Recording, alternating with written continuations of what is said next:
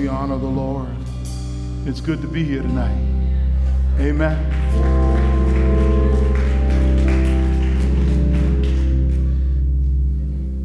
Any day above ground is a good day.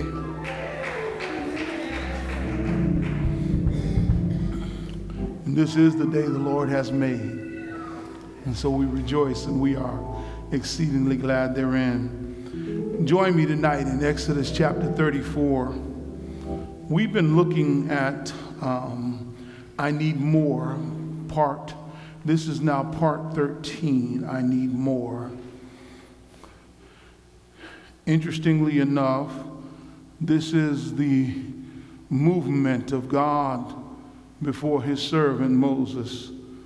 And these are the words that God proclaims to him in Exodus 34. Drop down to verse 6. And the Lord passed before him and proclaimed the Lord God, merciful and gracious, long-suffering and abounding in goodness and truth, keeping mercy for thousands, forgiving iniquity and transgressions and sins, by no means clearing the guilty, visiting the iniquity of the fathers upon the children and the children's children to the third and fourth generation. So Moses made haste and bowed his head toward the earth and worshiped. Then he said, if now I have found grace in your sight, O Lord, let my Lord, I pray, go among us, even though we are a stiff-necked people, and pardon our iniquity and our sins, and take us as your inheritance. I'm interested in this text this evening, and really in the entire 34th chapter. I'm only going to be able to deal with so much right now, but give me a moment to talk about it. If one recalls, as we've been studying, Moses has gone before God. He's asked God to show him his glory. And as we've been pointing out over the last weeks, how Moses says to God, I need more. I need something else to go on. Moses has been before God, pleading with God on behalf of the people, pleading with God because the people had sinned against God. They had created a graven image against God. They had raised up an image that was unlike what God would have wanted for them. They were sinning. They were living a way in which God would have been, and God was very angry.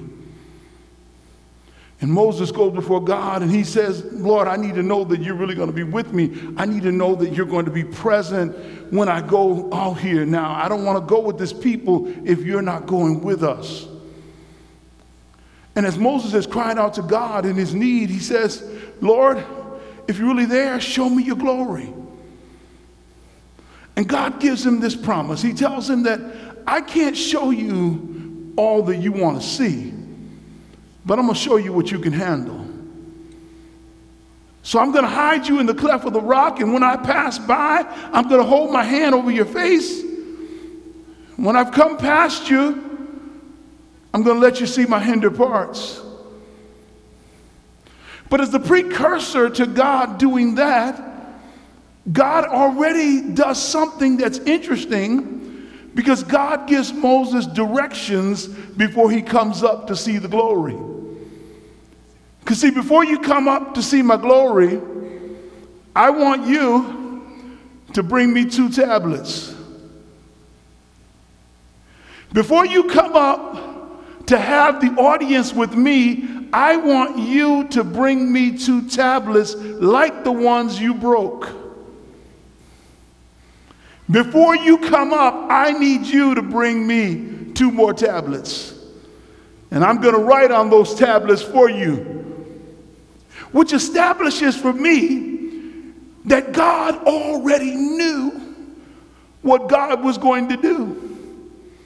And that the promise that God had made to his ancestors was going to be fulfilled. So what's going on now has little to do with God fulfilling the promises that he made to the body, and more to do with God's servant getting in a position to live out what God wanted him to be in the earth realm. Moses is praying, I need more, and God says, I need to get you ready. Moses is praying, God, I need more. I need a greater revelation. I need a deeper knowledge. I need a deeper truth. I need a greater walk. I need to be this place. God, I'm praying for this people. And God says, no, you ain't ready yet. Moses, get 2 more tablets. In case you don't know what I'm talking about, verses 1 through 4 gives it to you. He says, get the tablets. Verse 4 says he cut the 2 tablets of stone. And then Moses rose early in the morning and went to Mount Sinai as the Lord commanded, and he took in his hand the 2 tablets of stone. He goes up carrying tablets that God's going to write on. And when he arrives, as God promises, God gives him this theophany, this experience of the divine in the earth realm. And when God does this, as God comes by him, God not only speaks God's name, but God speaks God's character to him. God says, I'm the Lord, the God, merciful and gracious, long-suffering and abounding. God says, in goodness and truth. God says, I am he. He says that to him. He speaks into his spirit, his character. This is interesting.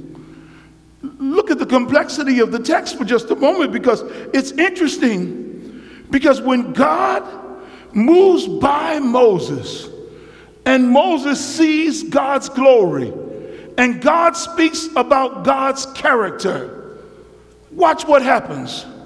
Verse 6 says, and Moses came out of the cave he was in, and he bowed down his head toward the earth and worshiped. Now, I know you missed that. That went right over somebody's head. You think I'm being petty just looking at that part, but I'm not being petty. Because if you really read Scripture closely enough, up to this point, you have Moses sitting in the seat of an intercessor. He's praying for deliverance. He's praying and making demands on God to yield water. He's asking God to bring them through the Red Sea. He's asking God to bless this, take care of that, work this out. He's interceding on behalf of the people. It is at this moment, after he has seen the glory of God, that Moses worships. Y'all need to get this. This is deep right here. Y'all get this. This is going to mess somebody up. It's possible that you can be an interceder and not a worshiper. It's possible that you can pray for other folk to be delivered and not be a worshiper yourself. You can get so busy in ministry and not be ministered to. You can get so enthralled in what God has called you to do and laid on your heart that you forget to bow your head and worship. It is not until this experience that when he leaves there, there's a difference on his face. He needed to get down and worship. One of the problems with some of us right now, we good praisers. Moses was a praiser. He thanked God for what God had done. His sister led a tambourine dance down. They celebrated and danced after they crossed the Red Sea. The Bible says she took up her tambourine and they began to dance and praise God. Praise is not the same thing. Praise is not the same thing. Worship is when I allow a visceral response to the divine presence of a holy God. A visceral response. That means from the very bowels, from the very splenecna, the internal of my inner being, I go and I worship him and I lay before him to be in his presence.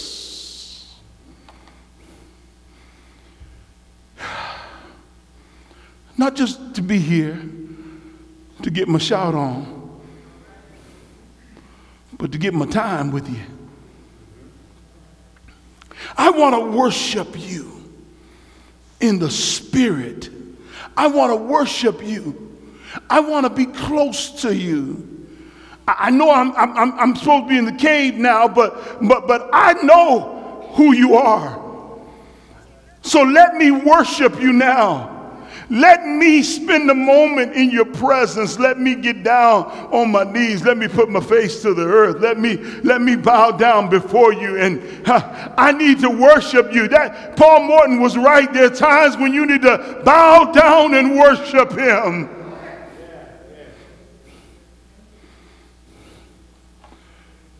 You need to bow down before him.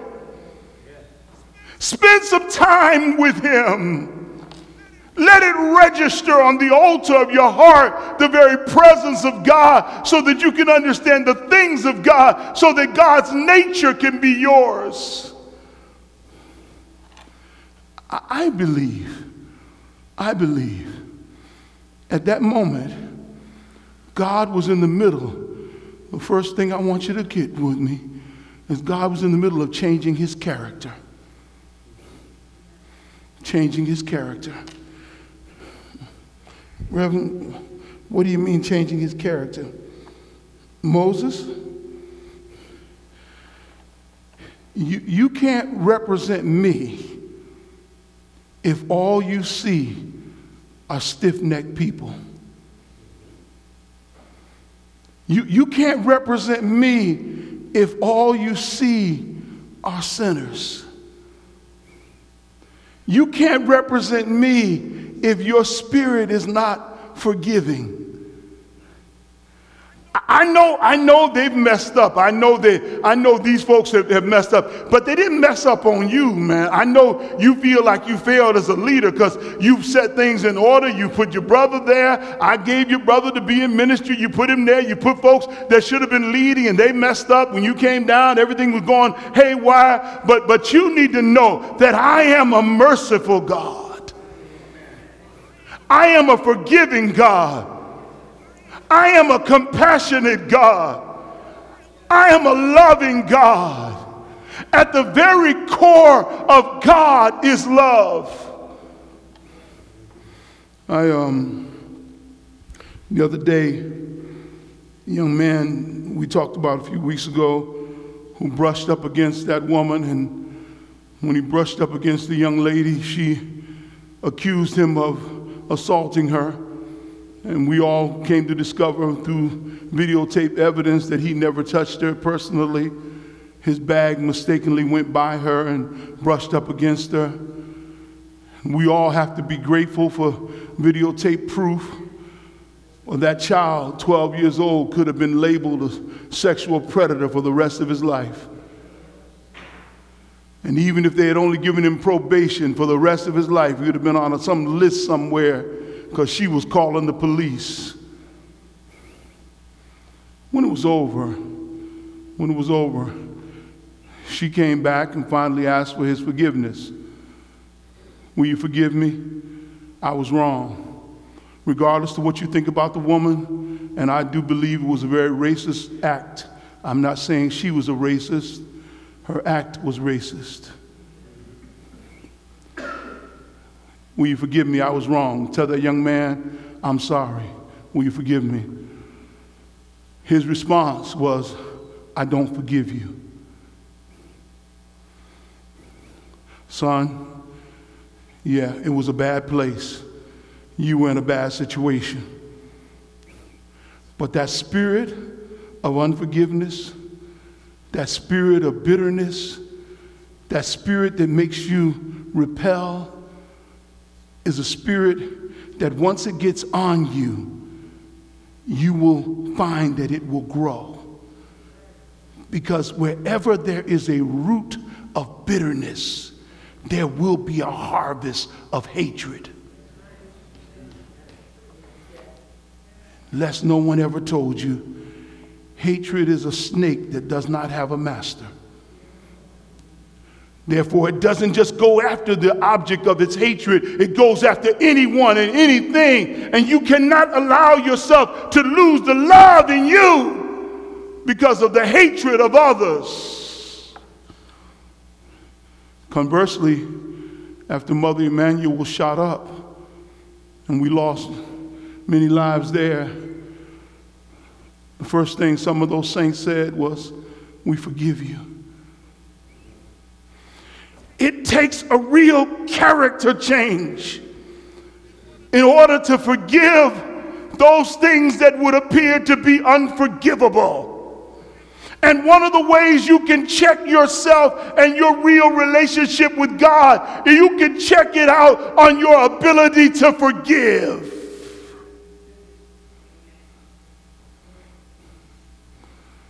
I don't care what they did to you.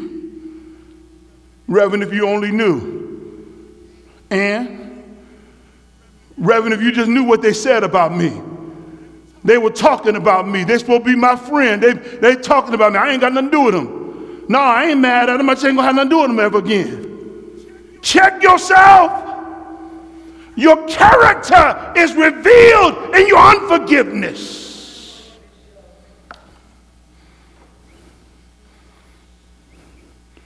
Character is revealed. In truth, I need to learn that forgiveness is not something that God just requires one day. He demands it. I suppose that in truth, the true test of that kind of God character is seen ultimately in Jesus. Jesus is forgiving them. Even as he's dying. He's forgiving them as he's dying. It's seen again in the deacon Stephen, as he's forgiving them as they're stoning him to death. Because the real character of a person who has worshiped in front of God and has really seen the more and has gotten the glory of God in front of their face is that they have the Spirit of God, which is the Spirit of love, which causes them to forgive even those that do not ask for it. And let me say, and even those who you think don't deserve it.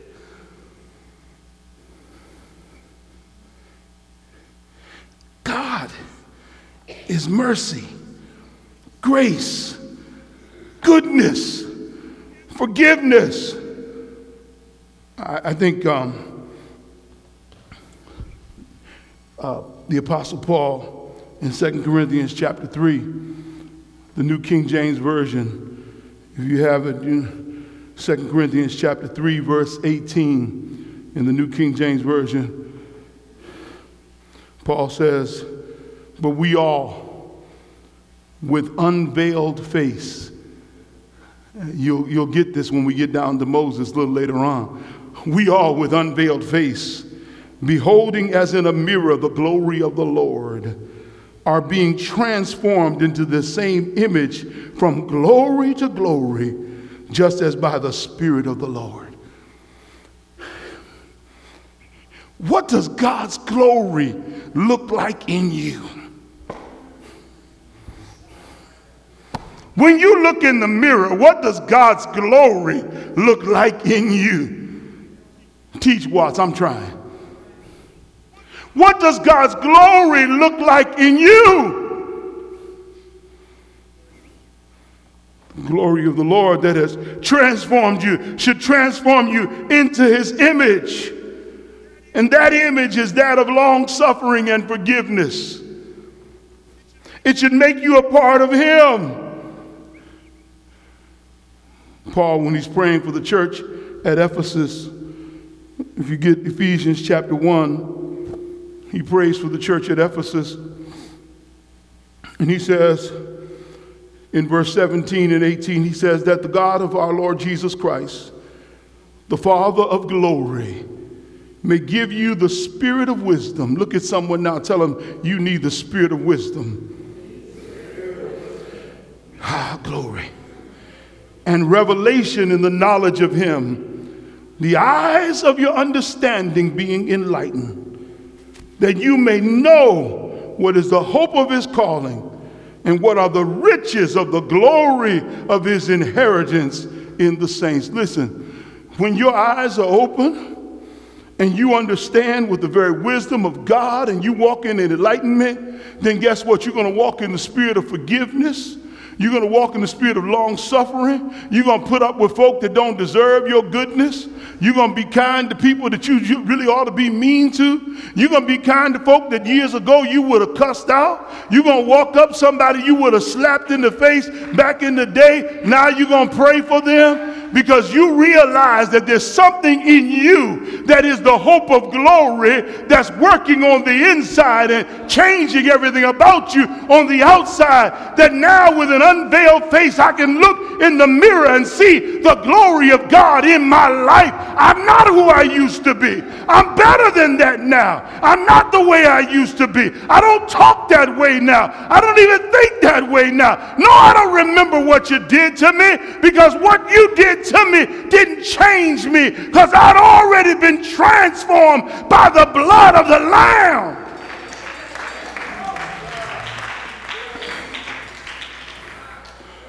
People talk about, Reverend, I need you to forgive me for what I said. Well, baby, you've already been forgiven. Well, Reverend, you don't know what I said. That's why y'all know you've been forgiven. Not only do I not know what you said, I don't really care what you said. But if you knew how much I said, I talked about you bad, I talked about you here, I talked about you there, and your point is, the reason you're still standing near me is that you realize that God has something that he's birthing through me into your spirit, and you came back to receive it. And as long as you can receive from the vessel, keep on drinking, because God is still working on both of us. I may have been wrong. You may have been wrong. I don't care. What I do want to do is to be right with you and with the Lord.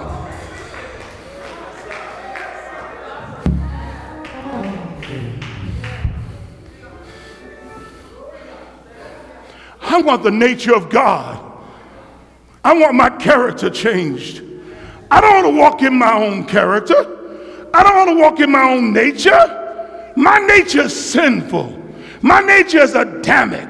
My nature is evil. My nature is wicked. In my flesh dwells no good thing. Every time I turn around, I've got to put my flesh down. At every turn, at every place, Romans 7 is correct. There's a war going on inside of my flesh, and I'm putting it under subjection every day. I bring it under subjection so that I can live for the glory of God.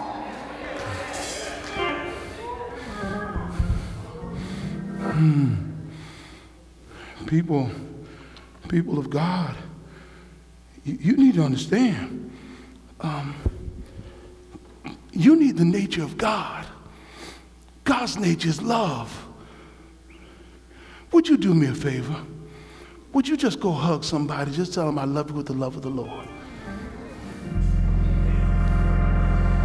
Just go hug somebody. Find anybody. That's all right.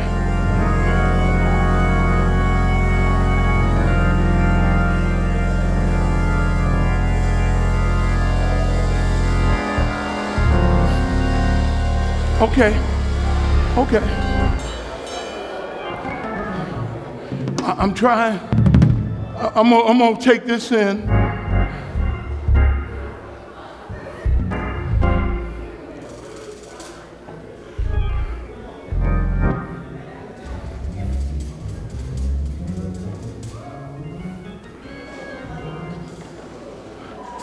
Love lifted me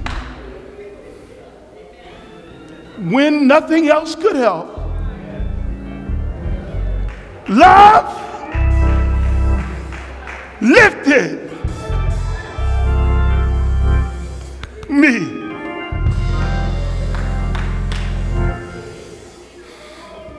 Woo!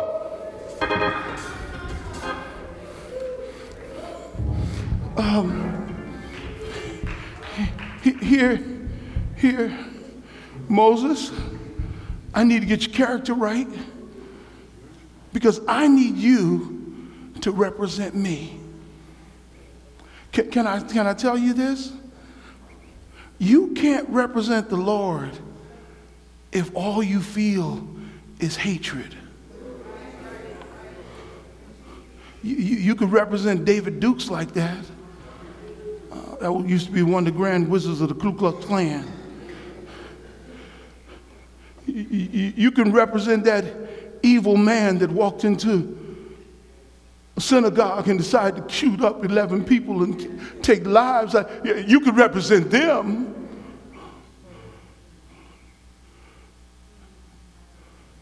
See, wherever a lack of love is, there will be a place for hatred.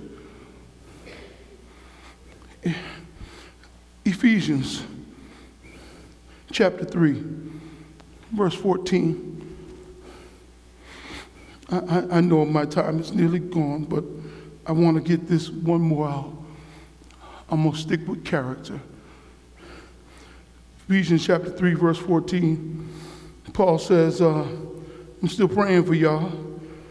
For this reason I bow my knees to the Father of our Lord Jesus Christ, from whom the whole family in heaven and earth is named, that he would grant you, according to of the riches of his glory, to be strengthened with might through his Spirit in the inner man. Look at someone, say, neighbor, the inner you be strengthened in the name of Jesus.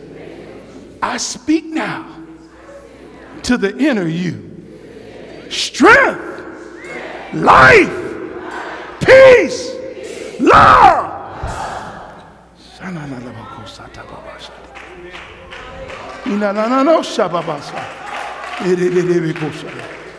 Glory, glory, glory, glory, glory.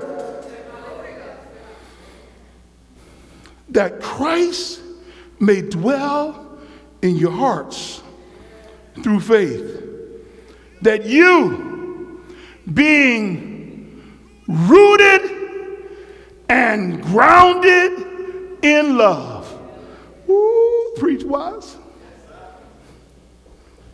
Rooted and grounded in love. Let me tell you something.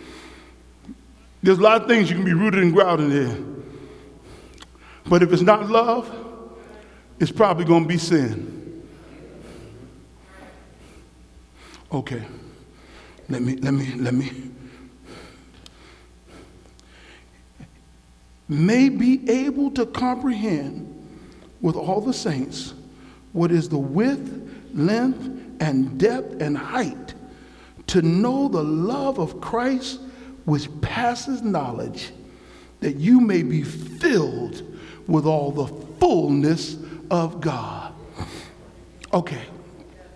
Don't ever tell me again you need more if you don't want to be filled with the fullness of God, which would be the spirit of love.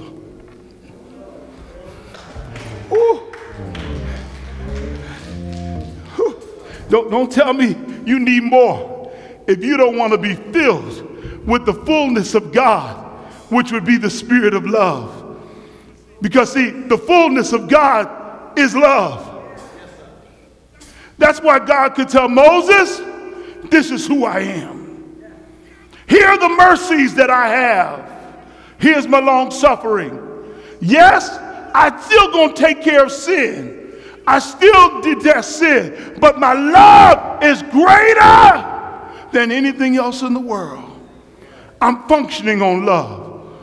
I'm living on love. I'm giving you a word for my people based on love. I told you to bring the tablets up to me because I loved them enough that I wanted to give them my commandments so they could live in love before me. I told you what to do because I love them despite who they are, despite the mistakes they've made, despite the things that they've done wrong. God says, I still love them. They're still mine. I don't know about you. I got children. Some of y'all got children, grandchildren, nieces, nephews. They ain't always been perfect.